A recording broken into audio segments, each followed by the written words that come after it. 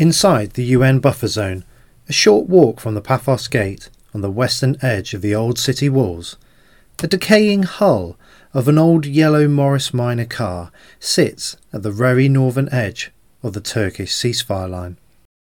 Opposite this, approximately 50 metres to the south, is a Greek Cypriot National Guard observation post, where a soldier keeps watch over the northern edge of this area around the yellow car on 12-hour shifts, reporting any infractions by Turkish soldiers across the ceasefire line. Since 1974, infractions in this area have been aplenty, and in 1994, the last recorded incident of shooting inside the buffer zone occurred at this location, when a Turkish forces soldier ran to the back of the yellow car to throw stones at the National Guard on duty. The Greek Cypriot soldier opened fire in the direction of the Turkish, fortunately missing.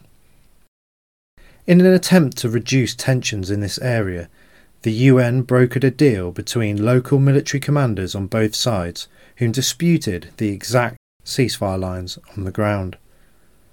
The Turkish ceded to the UN's interpretation and agreed that their soldiers could only enter the area to the rear of the yellow car for a maximum of 5 minutes in every hour during their military patrols.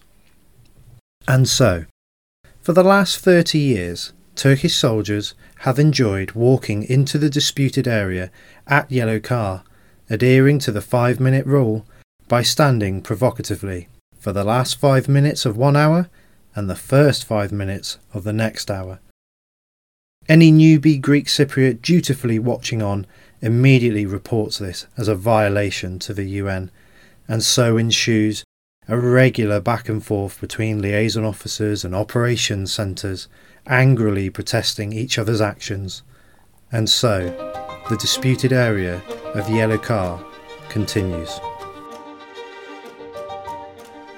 Welcome to Cyprus Untold, the unbiased and unprecedented podcast taking you inside the last 50 years of the United Nations buffer zone. Your host is Samuel Lewis Blanc, production by Ceasefire Limited. Hosgeldin, Kalia Theres.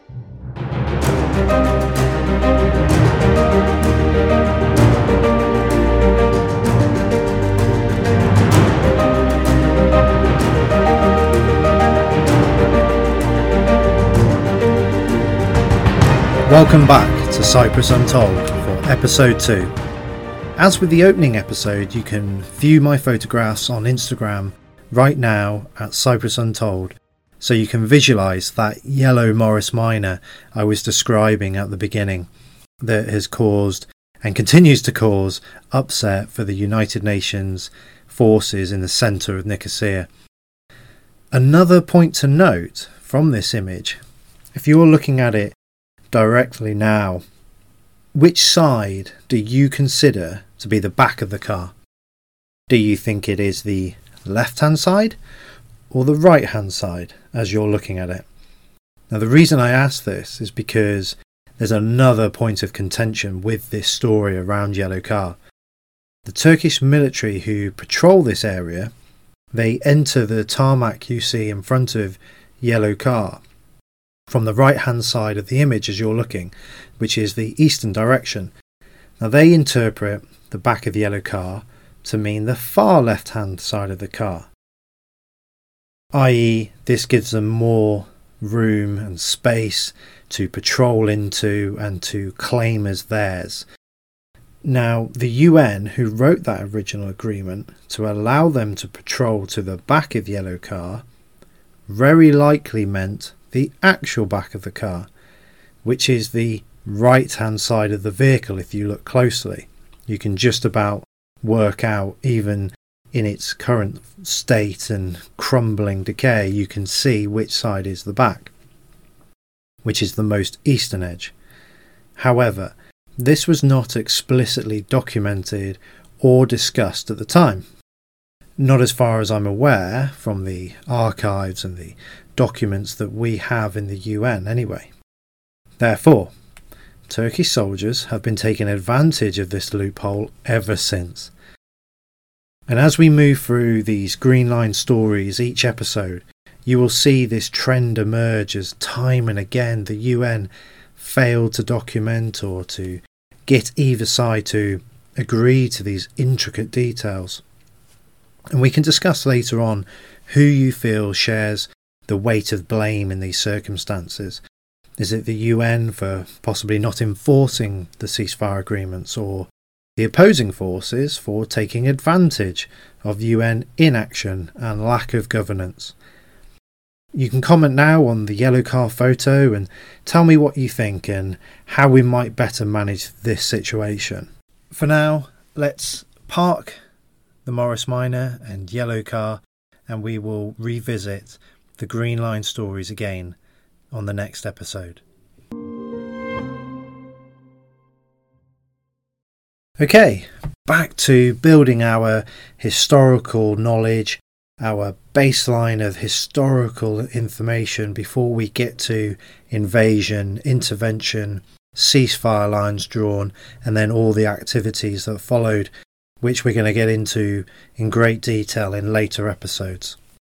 So we're picking up from that first episode where we cantered through ancient history of Cyprus, and we briefly discussed the importance of the Ottoman period, especially in relation to the emergence of Turkish Cypriots, who by the late 1800s made up around 20 to 30% of the population.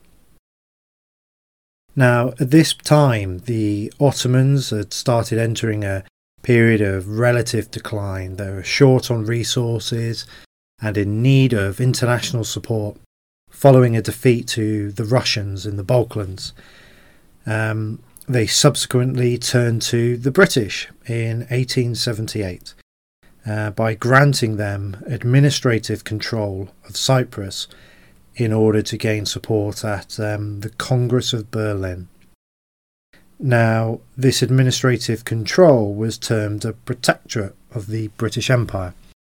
What does that mean in practice? Well, it's a form of colonial administration. The British Empire did not have sovereignty over the island.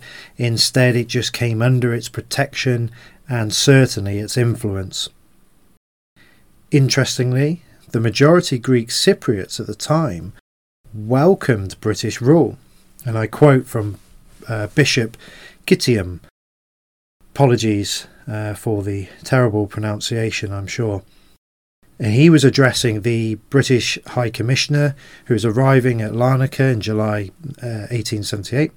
And he said, "We accept the change of government because we believe that Great Britain will eventually help Cyprus, just like the Minoan Islands, unite Cyprus with Mother Greece." Now, hopefully you recall that phrase from episode 1, Enosis. That is what Greek Cypriots still sought and believed would happen with the arrival of the British. Now, this was in large part due to the achievement of other island nations that the British Empire had restored to Greece in the 19th century. Now, unfortunately, that was never Britain's intention to support Enosis. They did, however, significantly modernise the island, as I believe both Turkish and Greek Cypriots hoped would happen as well. In particular, the British, as they did across the empire, developed roads, hospitals, schools, financial institutions, civil service, which had all become very stagnant under the Ottomans. In Enosis, on the other hand, a famous phrase I recall from many manuscripts and docu-series you will see on this period, it was a complete anathema to the British establishment. Now, we have to slightly fast forward to World War I, when I'm sure many of you history buffs are already ahead of me, working out what came next. The British and the Ottomans found themselves on opposing sides. So what did the British do? They annexed Cyprus, which meant from 1914 the island of Cyprus was technically under British military occupation. Before we dive into that next stage of evolution for Cyprus and its peoples, what this military occupation means and what comes next, I want to highlight two significant events, which I know firsthand from sitting in negotiations with staunch Greek and Turkish Cypriots. Both sides are very quick to forget these events ever took place in lieu of their own versions of history. Firstly, 1915. Britain actually offered Cyprus to Greece. This they wanted in exchange for their own support in World War I against Germany, Austro-Hungary and of course the Ottomans. Greece declined this offer. Secondly, 1923. Mustafa Ataturk, the founder and military leader of the newly created Republic of Turkey following the collapse of the Ottoman Empire, he renounced all claims to former Ottoman territory. He even signed a treaty called the Treaty of Louisiane, which included Cyprus. Like I say, two huge historic events which are often forgotten about by both sides, because Britain did offer to give it Greece, and Mustafa Ataturk, ruler of Turkey, said, "We don't need Cyprus back." We're now in 1925. A decade has passed since Britain annexed Cyprus from the Ottomans, who are no longer on the scene, and the new Turkish state has signalled that it has no intentions of claiming back lost lands. And so Cyprus enters another era of foreign rule as the British make it a crown colony. I'm sure many ordinary Cypriots notice very little change, but at the top of government for Cyprus, they now have a new structure in place, headed by a British governor. I don't want to bore you, those of you who are listening, with the intricacies of early 20th century British political structures. Even I will become dreary with the sound of my monotone explanation. But if you are interested in researching this in great depth, fill your boots online and pay particular attention to the representational differences in Parliament, as often Crown colonies actually had none, interestingly. However, something I will bring your attention to now. Under British rule in Cyprus, appointed and elected members of the ruling classes, including the Executive Council, they were split, deliberately so, at a 3-to-1 ratio between Greek Cypriots to Turkish Cypriots.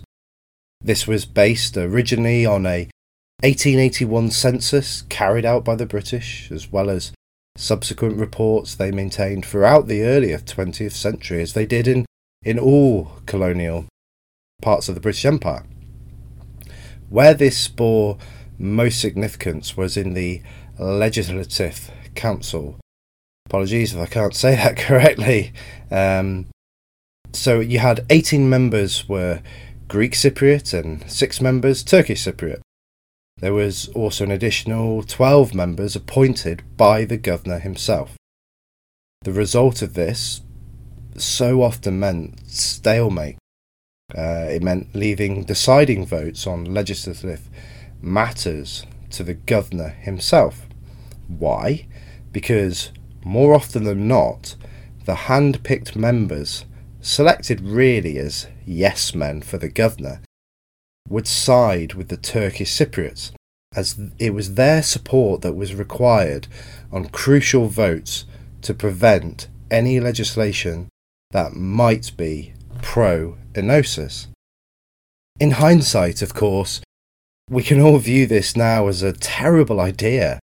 However well-intentioned it may have seemed at the time, trying to ensure equal representation on the island, but it did not go down well in those early years of Crown colony rule. In fact, discontent brewed as political status quo remained, taxes increased, and there was no immediate prospect for enosis. This bubbled over in 1931 when violent protests spread across the island in all cities, major towns, and over 200 villages. In Nicosia, the capital, that's where they saw the worst rioting. Government House, a grand colonial home to the British High Commissioner, it was set ablaze and it was reduced to ashes. There are some fascinating images online where you can still see the house smoking the next morning. Where that was is actually now the site of the Republic of Cyprus's presidential palace, interestingly. So you can drive straight past it in Nicosia and look upon that historic area. Unsurprisingly, for this era back in the 1930s of the British Empire, the British authorities' response was all-encompassing, aimed at restricting civil liberties. The constitution was suspended and all political activity prohibited, except for the Executive Council, which had only governor-appointed members anyway, and they were limited to domestic advisory roles. Censorship of the press followed. There were rules against flying Greek flags, as well as curtailing of schools from teaching the Greek language.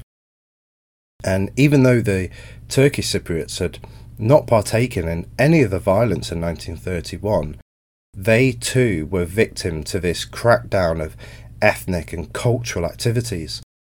Furthermore, and probably the most egregious from the Greek Cypriots' perspective, the British administration placed restrictions on the Church of Cyprus after they discovered that a number of the clergy in the Church of Cyprus had galvanised anti-British pro-enosis rallies. As a result, the bishops of Kition and Kyrenia were exiled from Cyprus, and any archbishop could only be appointed with the governor's approval.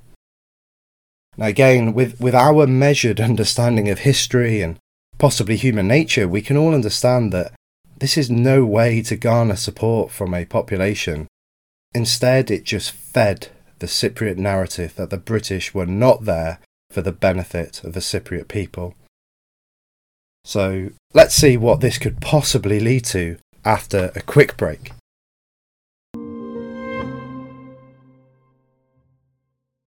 I said it would be a quick break.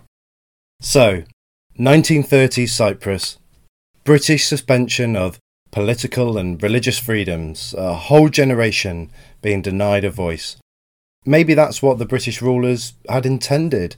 Maybe at the time they thought it would rid the idea of enosis. Perhaps a generation on would not feel so strongly as its ideas could not be shared in public, and maybe it would become a myth, not a viable political option. But of course, as you will know listening, these kinds of harsh measures against people's liberties just tend to strengthen the group's resolve, and throughout history there are countless examples of imperial rule forcing political groups to quote-unquote run underground or lie dormant, waiting for their moment. Cyprus was no different. However, that wait, or pause before the impending revolt, which we can all see is on the horizon, would actually be over 20 years in the making. Of course, World War II had a profound impact on the region, and we will revisit that period in the very first episode when we take an in-depth look at one of the most hotly contested areas of the buffer zone. For now, I will say that Cypriots, for the majority, were staunch supporters of the Allies in World War II, and as many as 6,000 Cypriots fought under British command in the Greek campaign alone. But as I say, we'll come back to explore that in more detail. What we want to understand right now is that during this time, between 1941 and 1951, there is a steady relaxation of the measures imposed on Cyprus in 1931. Political gatherings are allowed again, exiled members of the church return to the island, and there's actually a surge for a while in support for a communist political movement in Cyprus. But the ever-prominent Church of Cyprus, Greek Orthodox remember, was steadfastly opposed to communism. I believe even more so than being opposed to British rule. And with its ability to hold gatherings, deliver messages to mass population, organise people, reach back for support to mainland Greece through the church, even to raise funds, the leader of the church in Cyprus at this time, a gentleman called Macarius II, he begins to lead a renewed effort for unity with Greece. He even goes so far to arrange a plebiscite in 1950. Do not worry yourself if it is not clear what a plebiscite is. I had no idea either the first time I heard that word. It is basically a mass vote on an important public question. A referendum, for example, in or out of the European Union comes to mind. Or in this case, the options given to Greek Cypriots, note, only Greek Cypriots, was option 1, we demand union with Greece. Option 2, we are against the union of Cyprus with Greece. The result, from nearly 225,000 votes, making up 90% of Cypriots at the time residing on the island, was a 96% vote in favour of enosis. This was a colossus undertaking by Macarius, who managed to orchestrate this plebiscite under the noses of the British, who predictably challenged the legitimacy of the vote and had actually refused already to hold their own referendums on such a question. So where could the Greek Cypriots now turn for support? Materially, politically, financially? Sadly, Macarius II was not able to see it through, as he died shortly after the historic vote that he had organised. Nevertheless, in his absence, a new leader for the Greek Cypriots stepped forward. He was now the youngest archbishop in the history of Cyprus, Macarius III, aged just 37. And like his predecessor, he was not going to drop the question of enosis with the British. And at his inauguration speech, evidence of his intentions were made clear. He pledged, "We will not rest until union with Mother Greece has been achieved." Would this now be the turning point for the Greek Cypriots? Would the British cede in any way to their demands? What did the Turkish Cypriots make of all this? They were just as entitled to determine what happens on the island of Cyprus. We will start to answer these questions and more in the next episodes as we continue to build the foundations of our knowledge before entering the even more complex and frustrating world of the buffer zone post-1974. So please listen to the next episode of Cyprus Untold to find out how this story unfolds into chaos, bloodshed, and how this further spirals into an international disaster, still dormant to this day, 50 years later, as the past of Cyprus is left in pieces. Thank you for listening to Cyprus Untold. If you would like any questions answered on the podcast, or you'd like to submit your supporting stories, photographs and memories of Cyprus throughout the ages, please message me direct on Instagram or YouTube at Cyprus Untold. Alternatively, send via email to info@ceasefire.world. Remember to like, subscribe and share wherever you get your podcast. For now, Hoshikal and Dio. Goodbye.